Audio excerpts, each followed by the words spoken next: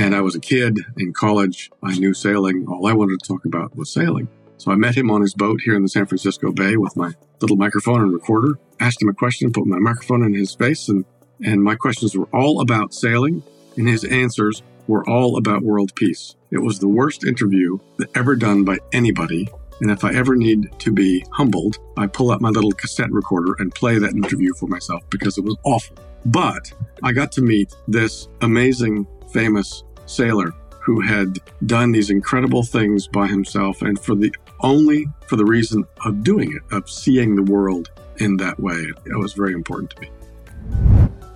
So what is the Figure 8 Voyage? The Figure 8 Voyage is an attempt to circumnavigate, to sail around both American continents and Antarctica in a single year solo.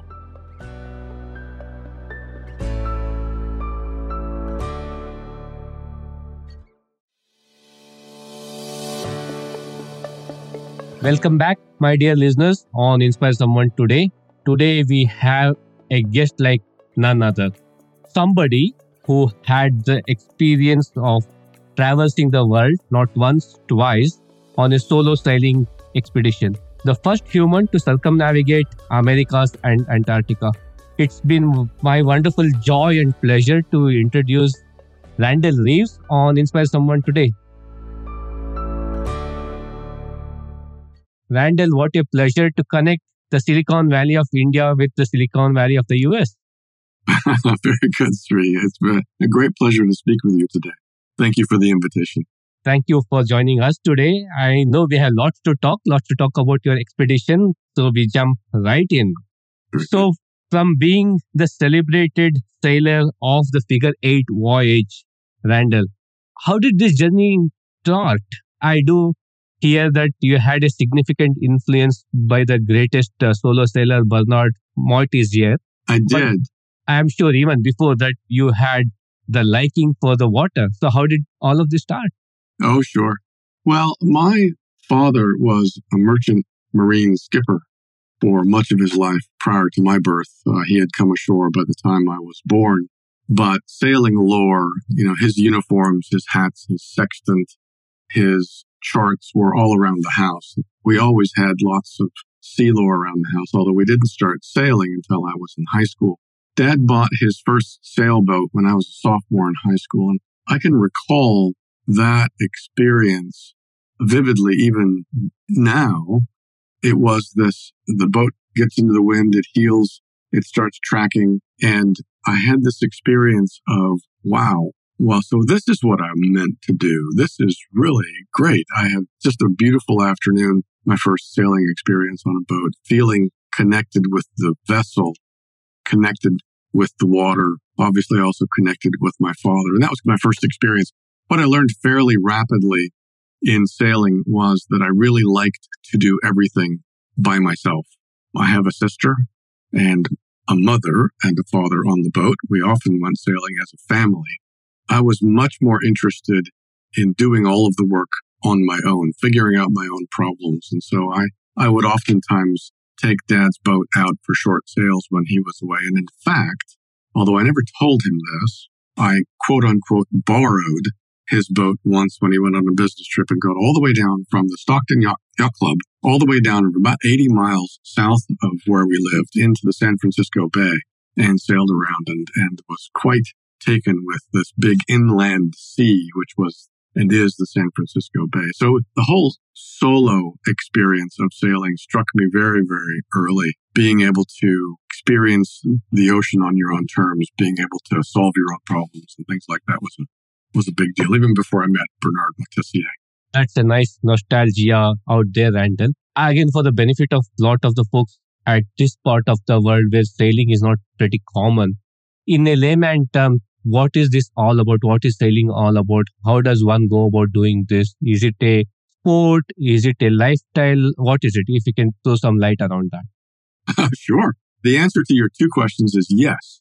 It is a sport and it is a lifestyle, depending on how you approach it. So in the U.S., most cities on the ocean have a very active sailing community. Sailing clubs, for example, are common. We must have 30 or 40 different sailing clubs here in the San Francisco Bay Area. And sailors typically pattern out two types: sailors who sail to race and sailors who sail to cruise.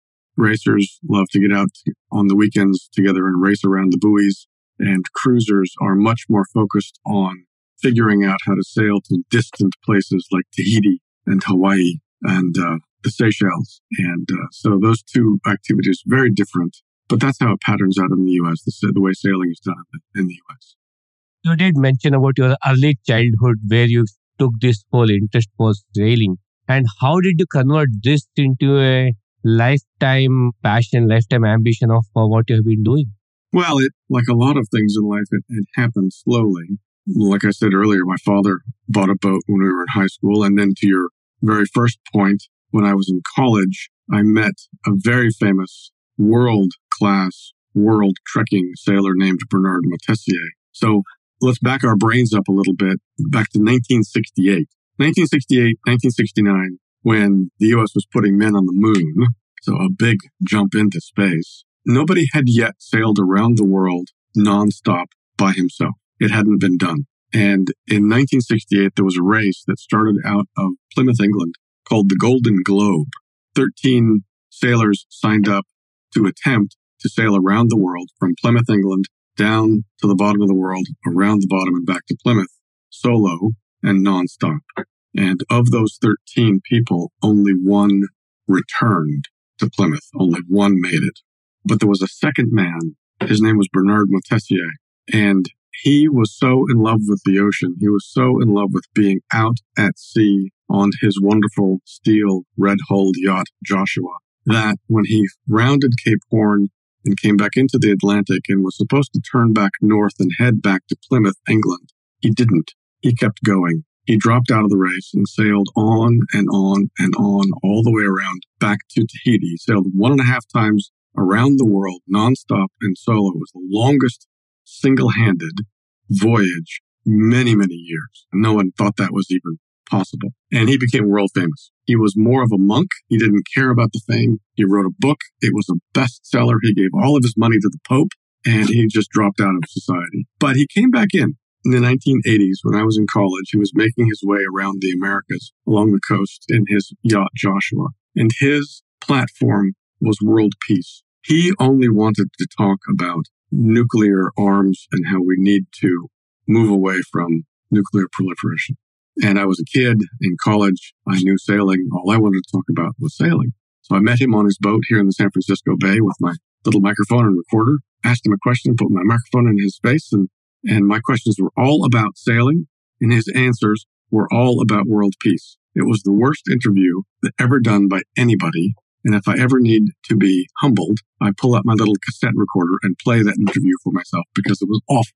But I got to meet this amazing, famous sailor who had done these incredible things by himself, and for the reason of doing it, of seeing the world in that way. It was very important to me. That's wonderful. And what you did 5 decades back or more with Bernard is what I'm trying to do now. A non-sailor doing an interview with a sailor who has done something of aplomb. What really caught my attention was your figure 8 voyage. Again, I have read it. All I can say is I'm kind of spellbound with what you have accomplished through your figure 8 voyage. Maybe walk us through that. What is figure 8 voyage? Sure. How did you even get onto this? And why did you even think of doing this? Sure. Well, my wife is very forgiving and a very understanding person. And I only did one thing right, I say, when I first started dating, which was I started on our first date to talk about solo sailing. It's kind of been my life dream, is to sail long distances by myself on a boat. And I got the first opportunity to do that in 2010.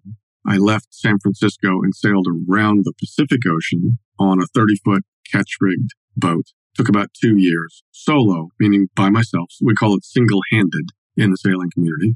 But many stops: Hawaii, French Polynesia, Alaska, and so forth. When I got home, after 2 years, I said to my wife, this was wonderful. I had a wonderful experience seeing the world in this novel way, and I'd really like to continue it. And what I realized as I was talking to her was that what I had actually valued the most was not stopping at this or that exotic port. It was the passage. It was the long passages over the ocean. And she said to me, well, if you'd like to continue, just make sure it's a big deal. Well, the figure eight was really the biggest deal I could think of over that next month or so. So what is the figure eight voyage? The figure eight voyage is an attempt to circumnavigate, to sail around both American continents and Antarctica in a single year solo. Imagine it this way. Imagine in your head a globe, and you find with your finger San Francisco about midway up in north and south in California in the U.S. That's your departure point. Sail from San Francisco out into the Pacific Ocean. Sail as far south as you can go, down to the bottom of South America. Make a hard left turn and sail all the way around Antarctica, the entire continent, in one big circle. Come back to Cape Horn, which is that point of land at the bottom of South America. Make a left-hand turn up into the Atlantic Ocean. Sail all the way north as far as you can go in the Atlantic Ocean, up into the Arctic, past Greenland, up into Canada. Make a left-hand turn into what we call Lancaster Sound, which is part of what's called the Northwest Passage. Sail now. You're sailing left again. You're sailing east across the top of Canada, across the top of Alaska, make a left-hand turn down into the Gulf of Alaska and back to San Francisco. So on a globe, that very roughly looks like a figure eight. Thus, I call it the figure eight voyage. It's a very, very long way. It's about 40,000 nautical miles to do San Francisco, down around Antarctica, up the Atlantic, through the Northwest Passage, and back home. So if you consider that the circumference of the globe is about 21,600 miles. 40,000 nautical miles is almost twice. I'm trying to sail twice around the globe in terms of distance in 1 year and solo. That's a tall order. It had never been completed in 2019. Some of the difficulty of it is not simply the distance and the time involved, but that you're sailing into harm's way repeatedly. So that area below the main peopled continents and north of Antarctica is called the Southern Ocean. It's this big donut of water around Antarctica where the wind blows constantly. Average wind speeds are about 30 miles an hour. Gales, storms of 50, 60, 70 miles an hour are not uncommon. And it's just one of the stormiest places on the planet. Below what we call 40 degrees south, old-time sailors called that the roaring 40s. Because the wind was so loud and the rigging would actually roar. And the 50s was called the screaming 50s. And the old whalers who were down there had a saying, which was, below 40 south, there is no God. And below 50 south, there is no law. It's just the most difficult place to sail on the planet. So that's the first half, right? And then I'm going to sail north through the Atlantic and come to this big area of ocean north of Canada and Alaska called the Arctic Ocean. I'm going to go through the historic Northwest Passage, which was never sailed, not even one time before 1904. It was that difficult. So much ice. Where the only time that one can possibly sail ever is during the summertime, during about 60 days in any given summer, when the ice melts enough that a vessel can wiggle through. So very difficult areas of the planet to attempt to sail, and very difficult for very different reasons and in different ways. There's a big challenge, big intellectual challenge to figure out, could this be done? Could one vessel and one human actually survive those extremes and very different extremes of climate? Yeah. How do you even fathom to kind of do something like this where it's not been done? You don't have any kind of historical information. And they're out in the wild. You don't know what can happen. Like you said, winds blowing at 40, 50 miles an hour is something you can't even simulate it. So was there fear riding behind it? Was it joy? What the heck it is? Let me kind of go and do it. Yeah, what was the emotions that was going on when you were doing the figure eight journey? The nature is completely against you. You're fraught with challenges. How do you kind of emotionally, mentally prepare for a journey like this? It's challenging, obviously. So you said that, how do you prepare for something for which there is no historical context? Well, frankly, there is a historical context for doing each segment. So that pathway around the bottom of the world has been how commercial shipping has sailed up until 1917 when we built the Panama Canal. So there's a lot of history of sailing down there professionally, commercially. And after 1904, there's a rich history of attempts on the Northwest Passage. So the uniqueness of the figure eight voyage was putting those two historical passages into one. A big challenge how does one prepare for that? I didn't really know. I had a context for preparing for being at sea for a month.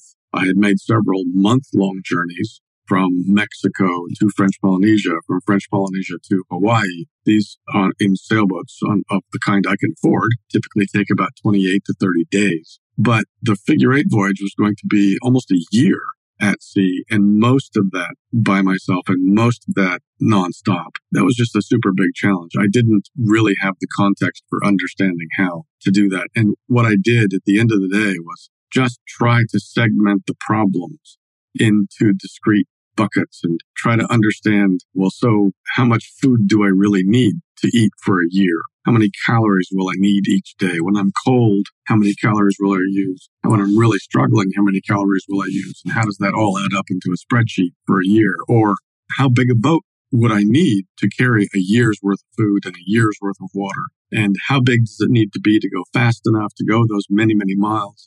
But it can't be too big because I'm not a big guy. I have to have a small enough boat that I can handle. So it was a lot of competing questions that just took time to work out. I spent a lot of time reaching out to other sailors who had done much longer passages than mine. I spent a ton of time reading. I had done passages, so I had a paradigm of what I needed to do. But there was a lot of experimenting on spreadsheets and experimenting intellectually with other long-distance sailors, none of whom thought this was possible, by the way. I thought that was nuts to even try something like this. So that was a lot of it. And actually also what we call shakedown cruises. So I bought the boat that I used for the voyage. I bought it in Homer, Alaska, 2016, which gave me the opportunity to spend an entire summer out on the ocean, sailing from Alaska to Hawaii, from Hawaii to home, getting used to sailing that vessel, figuring out its strengths, its weaknesses. So I went into the first figure eight attempt fairly prepared, but still there was a great bit of unknown as well. Great bit of unknown. Again, does fear play a big part in journeys like this? And how do you kind of overcome fear? It's difficult to answer that question, and I get that question a lot. It's difficult to answer that question because I think people who haven't sailed look at the fear differently than people who have. Mm-hmm. So it's not as though I had done the figure eight voyage, but I had some sailing experience versus most people I talk to have none. You think of it, you're looking at it with like the eyes wide open, whereas when I finally left on the figure eight in 2017, I had about 30,000 miles of ocean sailing, and I'd spent at least 3 years preparing. So the fear is different, right? Part of what I had come to was I had solved the puzzle. I knew it was possible. I didn't know if my boat could do it. I didn't know if I could do it, but I knew it was possible. I'd laid it down such that it was logical. The route was logical. The timings were logical. I knew it could be done. I just wasn't sure that I could do it. So the fear was more about, can I keep myself on point and can I handle the weather, the daily challenges? And the challenges are not small, right? I remember talking to a friend of mine about this and relating to him some of the fears that I had. It's like, well, what if I'm hit by a ship in the middle of the night? And what if when I'm hit by that ship that puts a hole in the boat? And what if there's so much water coming into the boat that I sink and I drown? And he said, whoa, wait a minute, back up. He says, assign a value to each of those three fears. Let's just pick something out of thin air. So let's say there's a 50% chance that you'll get hit by a ship. And there's a 50% chance that you'll put a hole in the boat. And there's a 50% chance that that hole in the boat will be big enough to sink the boat. Well, those 50%, so 50% times 50% times 50% is what? It's like 13%, 12%. So in actual, the chance of your dying is not 50%. The chance of your dying is more like 10% from an event like that. Point being, I was really worried about cascading failure, about many things happening and feeding off each other that would kill me. But whereas in matter of fact, my friend was saying, look, you have a brain, things happen one at a time, you can figure things out, and the chances of them all combining together to kill you are actually very, very small. So the point of that story was think it through, right? Yeah. I hadn't really thought it through, and I was being irrational in my fear. That was one way. I think the biggest thing, though, is that I love being out there. I really love being on the ocean. It's frightening, it's dangerous, it's wild, but it's also just the world that we live in. And if you've prepared, and if you know that you're not prepared for everything, but you're smart and can figure things out, that does quite a bit. And if you remember that you're out here by choice, right? You chose this. This was what you wanted to do. then that goes a long way to mitigate the fear.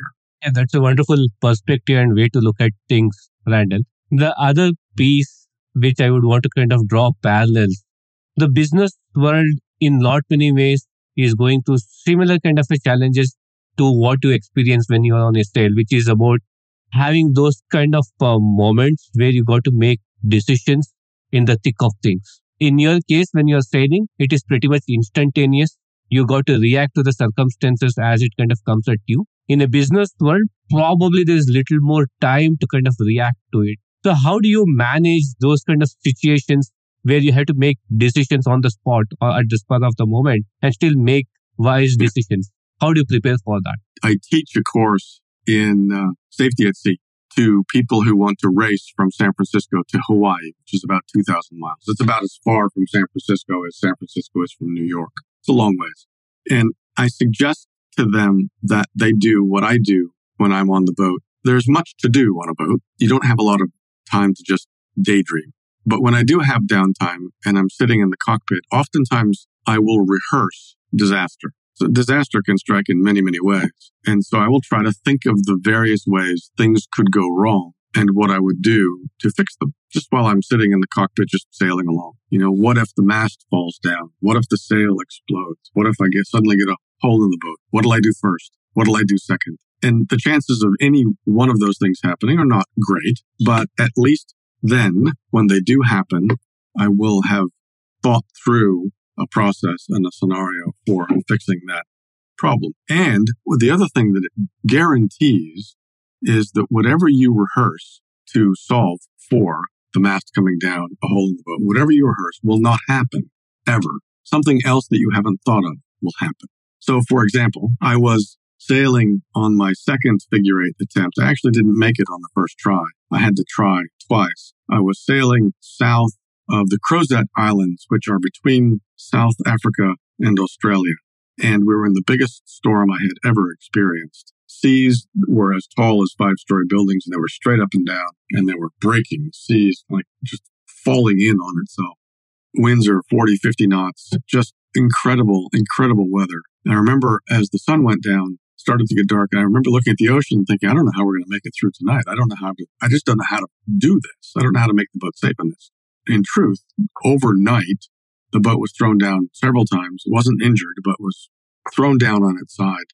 Lots of water everywhere. I remember going on deck just as the sun is coming up, and I can see that I'm not on the right tack. I'm not taking the wind appropriately. So I go on deck and I change the sails around. I put the boat on a different heading, and I come below, and I have only been back down below decks maybe a minute or two when I feel the boat lift. It's like being in an extra fast elevator. I could I feel the boat going straight up in the air, and then I'm weightless, like somebody's cut the cable of the elevator I'm in. And what has happened was the boat, that's a big boat, by the way. It's 45 feet. It weighs about 20 tons, about 40,000 pounds. So it's heavy. This wave has picked the boat straight up in the air, turned it, and then thrown it off the top of the sea down into the trough of the sea. And the next thing I experience is I'm below. All the hatches are closed. Next thing I experience is white water everywhere. Just white water. And I had no idea what had just happened. The boat rights. That wave moves on. I'm upright again. And now I notice I can look through the window. I can see through the window, whereas before it was covered in spume and spray. And I can hear the roaring wind, whereas before, being below, it was kind of muffled. And then I saw glass everywhere and realized that the wave that had thrown me down had broken a hole, a window on the boat of about 2 feet by 1 foot, and had put about 100 gallons of water in the boat. To my previous point, that was not a scenario I had practiced. I had no idea what to do about that. I had not prepared for that eventuality. I didn't have any way of closing that hole, for example. So what I did first was nothing. I sat down in my bunk and I pumped water. I have what are called manual bilge pumps. They pump the water that flowed into the boat back over the side. And I just pumped water for about 10 minutes, trying to figure out a solution. And finally, a solution came to me. I grabbed some wood from the V-berth and was able to bolt it on both sides of the window. But the point was, don't just act. There's this huge urge in crisis situations to act. Do something now. And not because I'm smart, but just because it's the way things happened. I chose at that point to not do something to fix the situation. I sat down, pumped water out, and thought through what are my options? What's the problem? how can I solve this in a reasonable way? And that patch actually lasted another 50 days. It took me 50 days to get from there to the first port where I could actually make repairs to the boat. So that was really the way to deal with the fear, was to sit down, force yourself to pause and think.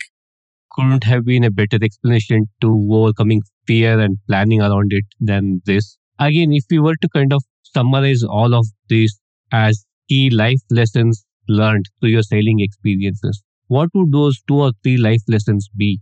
I'd say one that is critical for successful sailing. And if you read the old sailing lore of the whalers and the British Navy ships, you pick this up. Maintain a positive attitude. I have a nephew in the Air Force, and he recently completed his survival training. And he says in the United States Air Force Survival Training Manual, the first rule is maintain a positive attitude. Because if you have a positive attitude when you're facing the unknown, when you think you can solve it, there are many things that can be solved. Whereas if you think, oh my goodness, I have no idea what to do now, you're lost. You'll never figure it out. I think that's one. I think another for me on boat is really take care of the ship. So take care of your surroundings, take care of the day-to-day. Don't think too far ahead. On a sailboat, you're going slowly. When you fly from India to the US, you're traveling at 500 miles an hour. On my sailboat, I'm going 7 miles an hour on a good day. So we're going slowly. I can't think a week ahead. That wouldn't be appropriate. Take care of the boat. There's always something that needs fixing. There's always something that needs preparing by myself. So I do all of my own cooking, all of my own cleaning. You have to set aside time on the calendar to wash your hair at least once a week. So just take care of the little stuff. If you keep the boat in good condition, then when things become difficult, then you'll have the wherewithal to handle the difficult times. And I think for me, and this is kind of a silly thing maybe in this context, but sleeping is very challenging when you're on the ocean by yourself. My rule is to only sleep 90 minutes at a time. Then get up, go on deck, make sure the boat is well in sailing in the right direction. There's no shipping around. And then if everything's clear, I can go back and sleep another 90 minutes. And I do that. And my deal with myself is that I sleep as many 90-minute segments as I want, but never more than 90 minutes because it's not safe to sleep over that. So the rule there, I think, worked because even though it may not sound like very much sleep to you, I was letting myself sleep as many 90-minute chunks as I felt I needed on any given day. So the rule is get enough sleep. I mean, it seems so silly and simple, but just make sure that your body is able to get the rest it needs. I've been blessed to have the opportunity to even try something like this. It was a great challenge, and it was frankly something that was much bigger than I ever thought I could accomplish, for sure. And I remember early on being really challenged by just the breadth of the project. How on earth do I get all of this done? How do I understand what it is I need doing? I remember there's an intellectual here in the States named Steven Pinker, wrote a really lovely book called How the Brain Works. And he said, we tend to look at computers as being very smart mechanisms, very smart engines. But in truth, the genius of a computer has reduced problems down until they can be reduced no further. It boils everything down to a switch, on or off, a byte, 1 or 0. And basically, a computer is full of tiny robots that only have one choice to make. So for the figure 8, which was this big project that I couldn't really wrap my brain around, what I struggled for a long time to do was simply reduce it down to the bare minimum. What is it I need? How do I decide this thing? What is it I need to know about this thing? How long does the boat need to be? How wide does the boat need to be? What material does it need to be made out of? How many miles will I sail? In fact, what date do I need to leave? Just trying to get it down to the smallest increments of information that I could. And that really helped me to then plow through the many, many things that needed doing. Wonderful.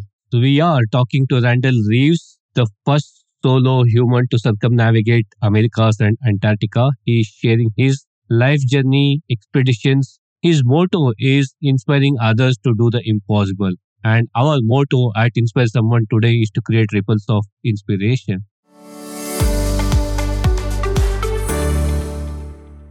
If you are ready, we'll get into the power of 3 round. Shoot. What are 3 routines that is unique to Randall? The 3 routines that are unique for me at sea are really take care of the ship. allow time for reflection. So one of my goals when I was at sea was to blog, to send a report back every day with videos and still photographs. It took a lot of time. It was definitely a discipline, but I did that every day, and it was very important to establishing routine. Routine is really important when you're by yourself in that sea. So, allowing time for reflection, I thought was really important. And then just allowing yourself enough time to rest. When you're by yourself on a boat, there's always something to do. But the important thing is to do what you need to do and then put the rest away until tomorrow so that you can have time to rejuvenate. Nice. Good start. Randall, if you were to be given a choice to design 3 routes that you would recommend for people to sail, what are the 3 routes that you would design? If you're interested in sailing and you're okay with your friends calling you crazy, then the 3 things I would recommend in descending order are to join a sailing club. This is not something I ever did, but I think they're great ways to learn how to sail, full of people who know how to sail, who love sailing, who love to teach sailing. So joining a sailing school would be the easiest and best route into sailing.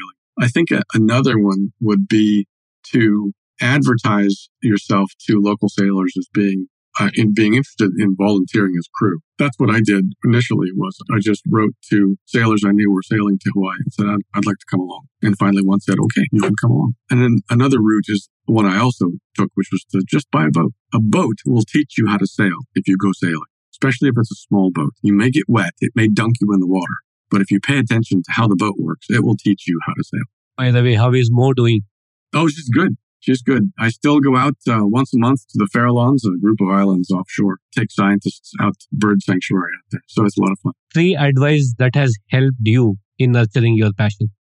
I had the fortune or misfortune, depending on how you look at it, of buying the wrong boat frequently.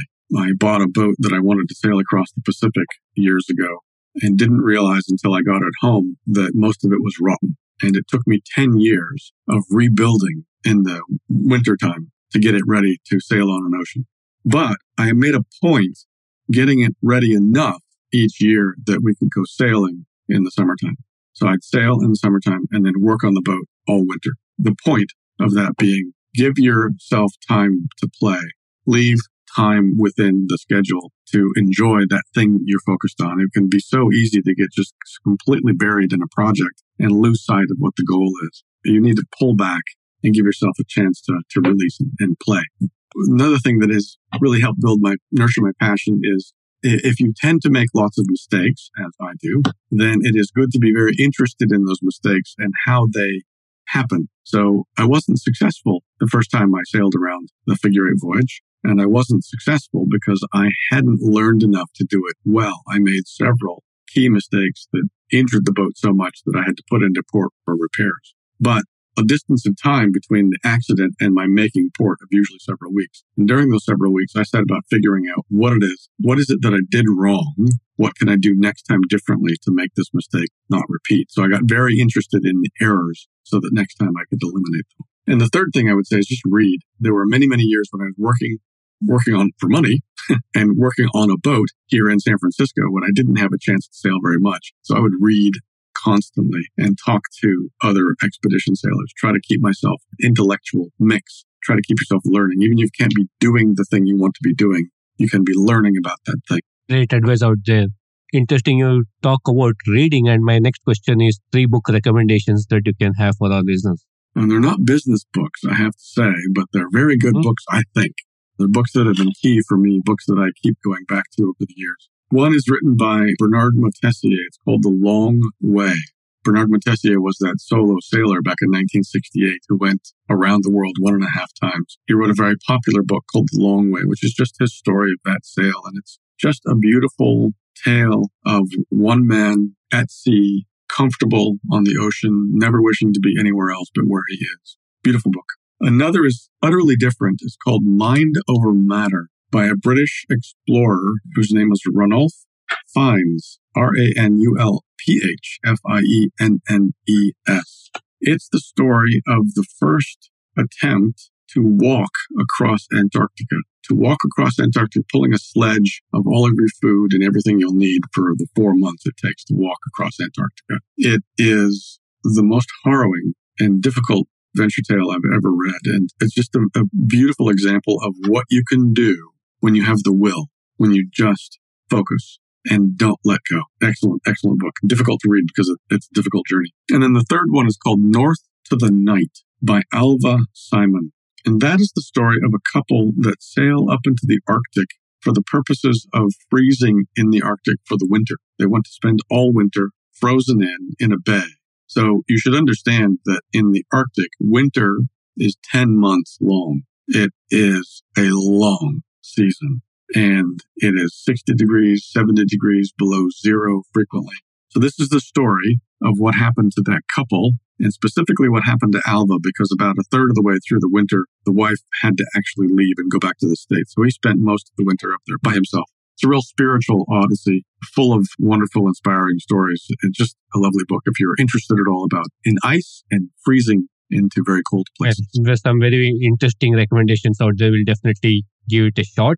The last of the part of 3 rounds, Randall, is 3 practices that you adapt that strengthens the resilience. I think especially for sailors, I'm sure this is applicable to people in landed life as well. It goes back to what I mentioned a little earlier in the talk. Maintaining a positive attitude, being an optimist is an immense resource if you are faced with what look like insurmountable challenges. Thinking that you could figure something out, knowing that you can figure something out, even when you don't know what that thing is big deal. It's like, goes back to what I said earlier, the number one rule in the U.S. Air Force survival manual is maintain a positive attitude. That's because it's a big deal. I think another for me is also what I told in an earlier story about being knocked down in the Indian Ocean. When you don't know what to do, don't do. We, especially in America, are all about action, action, action. Do. And when you're faced with the impossible, it's important to just sit down. Like when I was knocked down, broke a window, the boat looked like it was sinking. The first thing I did was sit down and pump out the bilges because I didn't know what to do next. And I think the last, and this may sound odd relative to building strength and resilience, is just to remember that this was your choice, right? I had the privilege of choosing to sail in the figure 8 voyage. You have the privilege of doing whatever it is your career is, whatever it is you've chosen as your pathway. This is your choice. You wanted to be here. It doesn't matter what other people think about you. This was what you wanted to do. And so just sit with that. If you have faith in the fact that you can make your way through this problem. Fantastic.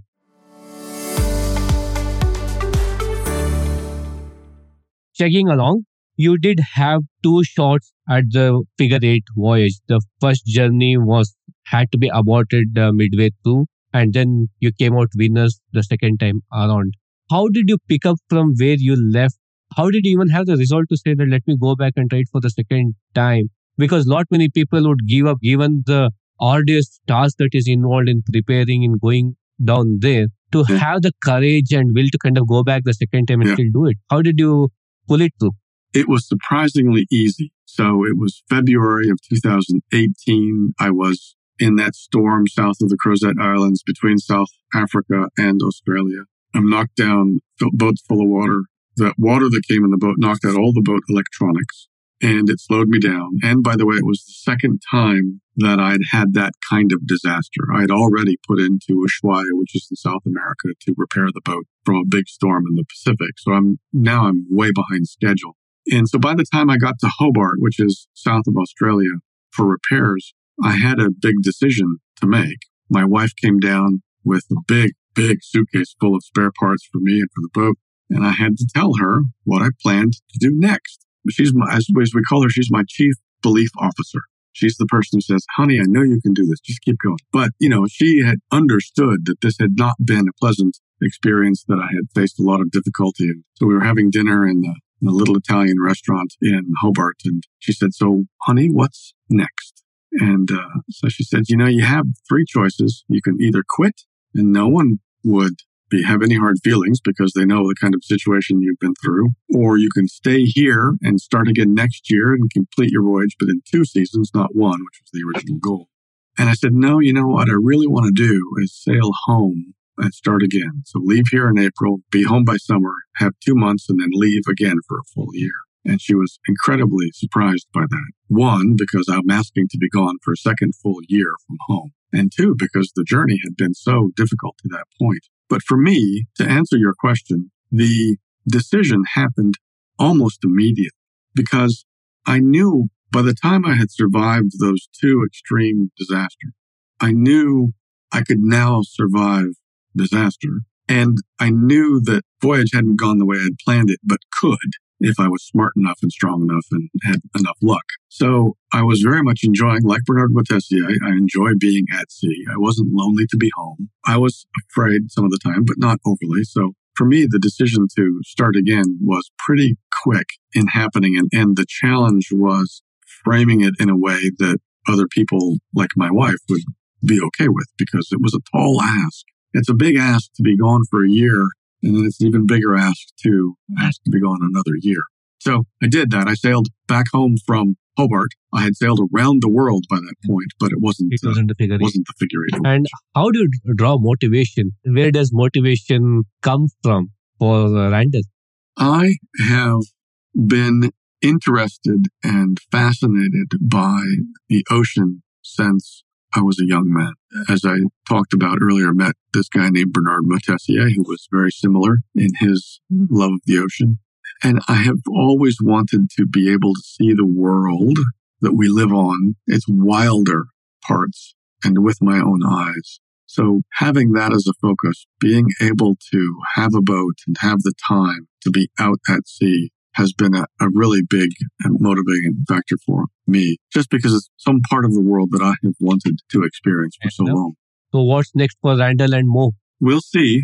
I am currently working on a project. I don't have a name for it yet, but when you're sailing in a boat, you go slowly, right? Boats go slowly. 7-8 miles an hour is about as fast as I go. But if all you do is go and never stop, and I only stopped a couple of times on the figure eight voyage, so 40,000 miles at 7 miles an hour, never stopping, you have this impression of going too fast around the world. So the goal next is to sail to some of these out-of-the-way places and to stay there for a period of time. For example, the project on the table right now is to sail Mo back up to the Arctic, to a couple of little coves that I found up there, and to freeze in there, to stay there for the winter. As you know, winter is a long, long experience up there.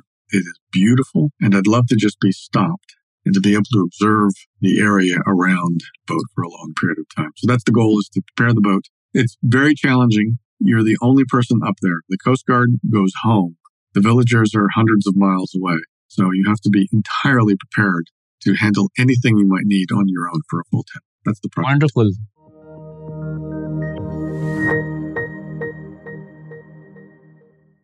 Looking at stick, your actionable insights from today's conversation. Take it, implement it, and see the difference.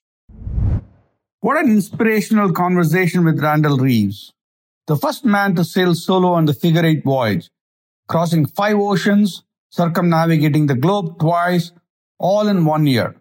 There are so many management and life lessons from the conversation.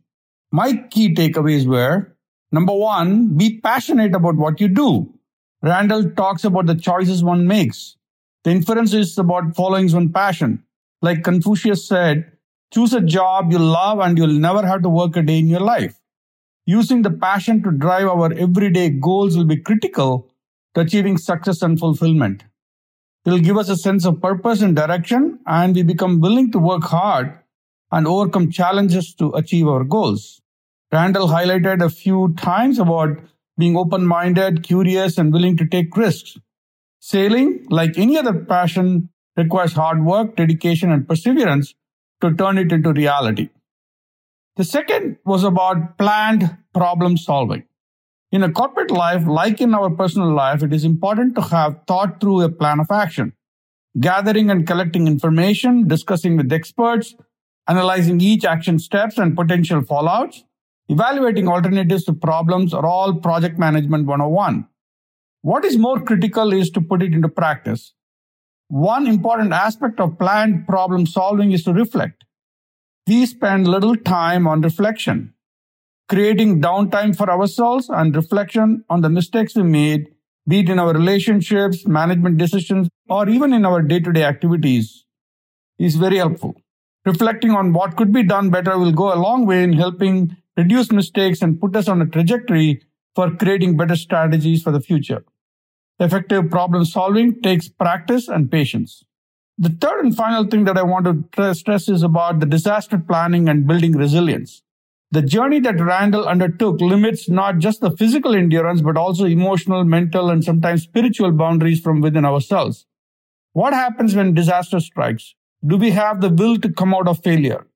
How does one maintain a positive attitude in the face of challenges and hopeless situations? Randall beautifully describes his approach to getting up from failure, dusting off, and starting all over again. If one is able to systematically break the problem down, think before acting, and if we take care of our surroundings, that is oneself, people, and the environment we live in, our passion driving the positive attitude will eventually result in a great outcome. To conclude, Randall Reeves' journey is an inspiring example of human resilience, determination, and preparedness. From this journey, we can all learn important lessons about persistence, preparedness, risk management, and respect for nature, all of which can be applied to any significant endeavor in our lives.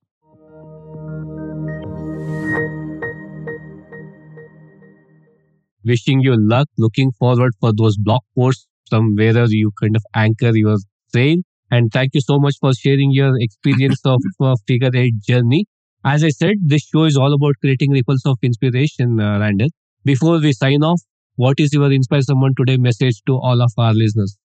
I would like us all to remember that those people who do the impossible, or at least what looks impossible to us, are really just human, just like us. Impossible is not a superpower. It's just like you and me. You just need to have that will to kind of go out and take the first step. That's Wonderful. Right. Randall, thank you so much for taking time and sharing your expedition journey with me and my listeners. Really appreciate what you shared with us. You really transported us way back to the oceans for us to experience your journey. Thank you for listening into today's edition of Inspire Someone Today. It's been a privilege to bring in these conversations. If you like this episode and have any feedback or comments, do mail me at inspiresomeonetodaypodcast@gmail.com.